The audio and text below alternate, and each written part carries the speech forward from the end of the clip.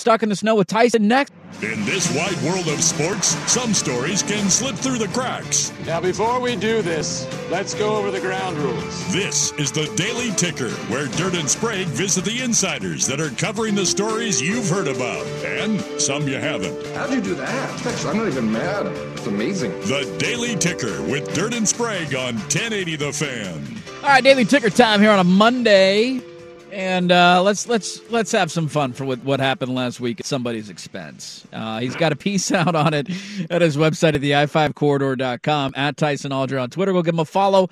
A great drinking companion for Oregon road games. Tyson, good morning, buddy. How you doing? Hey, I'm doing great. I can't imagine what you want to talk about today. I got to tell you, one of the perks of this job, it sucks getting up super early in the morning, and I shouldn't even complain because I work 3 hours a day. But the main perk of this job is getting to drive home, sometime in the 9 a.m. hour and being like, hey, the day's done. I'm done for the day. This is great. So I had the ability to do that and basically watch the storm from my house come in on Wednesday, drinking all sorts of booze as the day went on, just enjoying a little bit of a snow day. And I got to tell you, man, following your Twitter thread, it brought me joy, and I also felt terrible for you. So I need to get to the bottom of this. So you were going to Eugene on Wednesday to interview Bo Nix, and then what the hell happened? Yeah, I don't leave the house that often. That's kind of the perk of quitting the Athletic and doing the corridor is, the commute is traditionally pretty nice. You're on your own beat, man. Yeah, but every once in a while, in order to keep the power on, I have to go out and write a story or two. And I had been hitting up Oregon for a little bit to do an off-season Bo Nix story. Just I don't know. I wanted to find out what Bo thinks about being in Eugene, Oregon in February of 2023. I don't think many people expected that to happen. Yeah. Yeah, and so they said Wednesday, and, I read the forecast. I knew some snow was coming, but at the time I left, it was dry, had a great interview with Bo. And, that drive back, you always kind of get slowed down at the S-curves. It feels like you can do, the first 90 miles in probably, 90 minutes or so. And then for me, I live in St. John's. It feels like the last 20 can take another hour. Sure. In this case, that last 20 took another 8 hours and 58 minutes. Yeah, it was bad, man. It was like one of those things where the first 2 hours, I think the first 2 hours were the most frustrating because at that point it was still kind of stop and go, and you were just, it was oh man, am I going to be home for dinner? I forgot to clean the house before the wife gets home. I'm trying to not get myself in trouble here. And then once it got on past hour 4 or 5, you kind of just start it'd be a better story if I was here for 10, 15, as long as my gas tank is still full, which thankfully it was, which it never is because, again, I quit my job. So yeah, man, it sucked. It sucked. I'm happy with how this Bo Nix story is turning out. It should be posted on the corridor later this afternoon. Okay.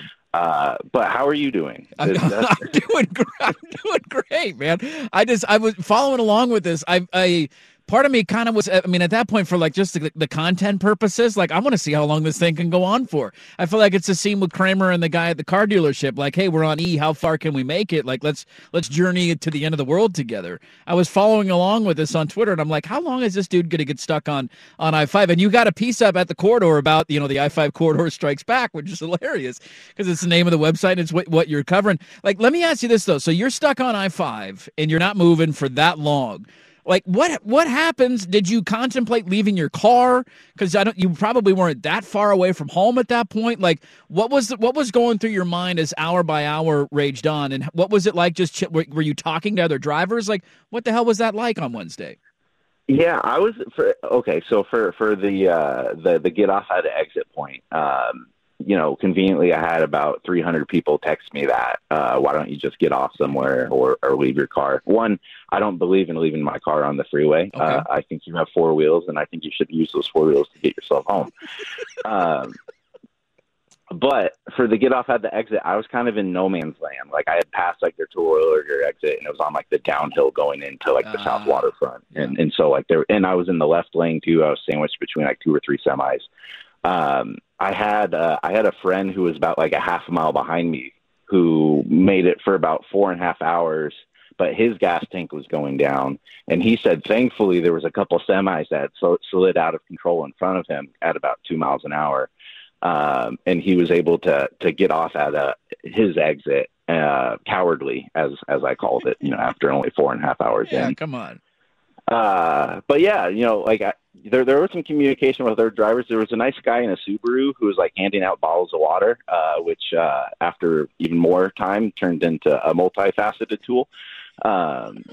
But yeah, man, we're still here. We're still living. We're still living. We're striving. We're still living. I wrote that story, and it actually performed well on the. Maybe people just like reading about bad things that happen to other people. Well, I think it was such a news story where we saw it was just insane. There was the drone footage flying over like I-584 interchange, like just seeing that. Because when was the last one? Like 2018, 2017, we had that day where 26 basically shut down and nobody could go anywhere.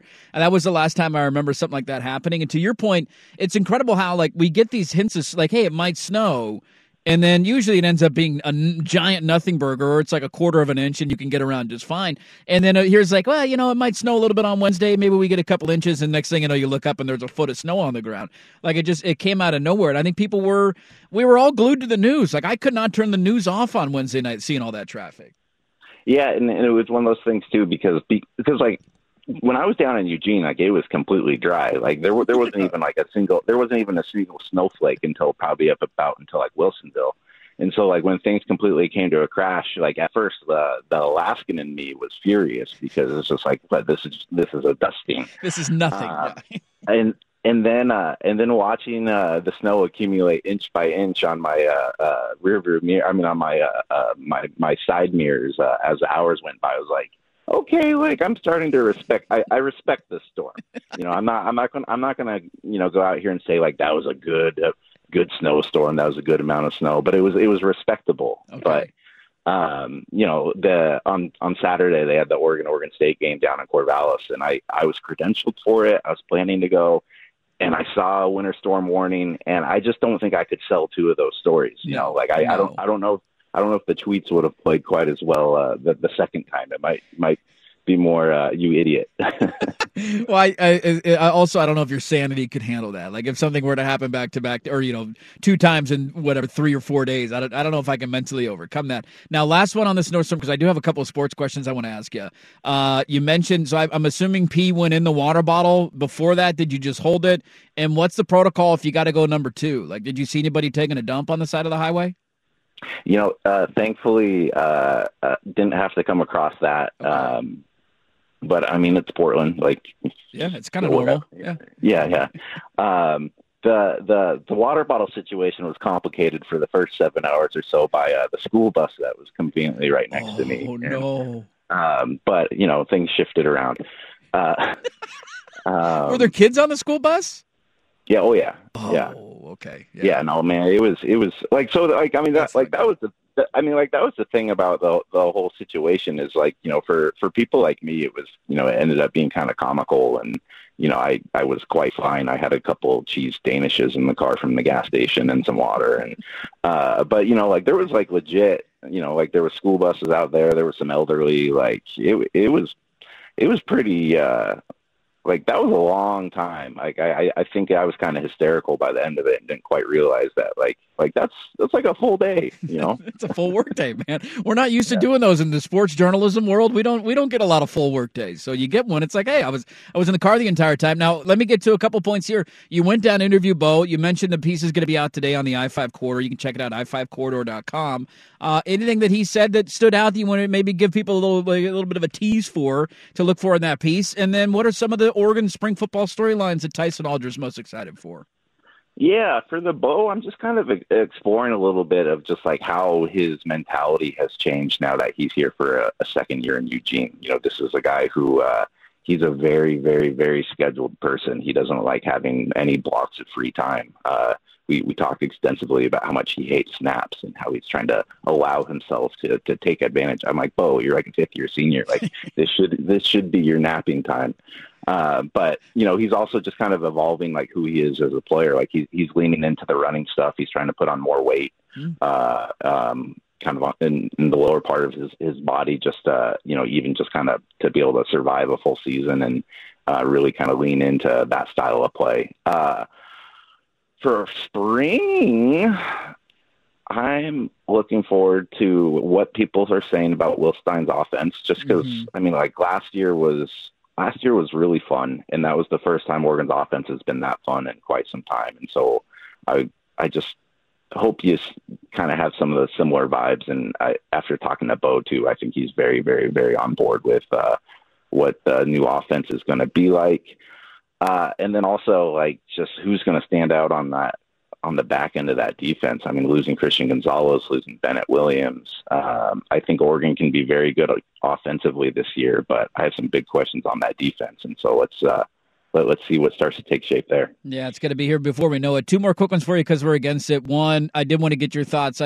Your former employer is not covering college football anymore, and I was kind of taken aback by that from the Christian Capel news this weekend. I was just curious your thoughts on that. And then one other Duck question of like, are you surprised, because the last big headline we got in Duck football was the recruiting class that they signed. Are you surprised at how easily the recruiting success has transitioned from Cristobal to Dan Lanning? On the recruiting one, no, not really, because I think what Cristobal did, it set a precedent, and I think anybody who has kind of read the wins on college football knows that if you want to compete at the very top levels, and it's clear that Oregon does, you have to have the rosters that can compete. So I think Cristobal kind of outlined that for this university, and they've really kind of gone with it here with Lanning, and I think that'll be a precedent here for whatever coaching staff is here moving forward. Mm-hmm. As for the Athletic, man, I'm so disappointed. One, Christian Capel is one of the best beat writers in the country. Yeah. When I was there, it was very noticeable that West Coast stuff was getting overlooked. There was rarely any promotion of our Oregon stuff, our Washington stuff, even some of the SC stuff down in California. It's just, and I don't want to like play it was cooler when I was there, but there was a time when the Athletic was first getting going, and it was like you have the beat writer in every city covering every team, all these sorts of things, and it was really cool for a long time. And I was part of the big college football expansion when they hired I think 24 of us at the same time. Mm-hmm. And I think within the last year they've either cut or not filled 14 of those positions, including mine when I left for Oregon and the Washington one. So it's just disappointing. It's cool seeing what people are kind of able to do with it post, whether it's doing a Substack like I did or whatever Christian might have coming down the road. But it's just disappointing, because I think the Athletic is really kind of turning into just one of the same things as everything else, and that's really kind of what they sold themselves against when they first started. Yeah, it's all about cutting costs. It is unfortunate, because I would argue that sports fans are probably most passionate in this region about college football,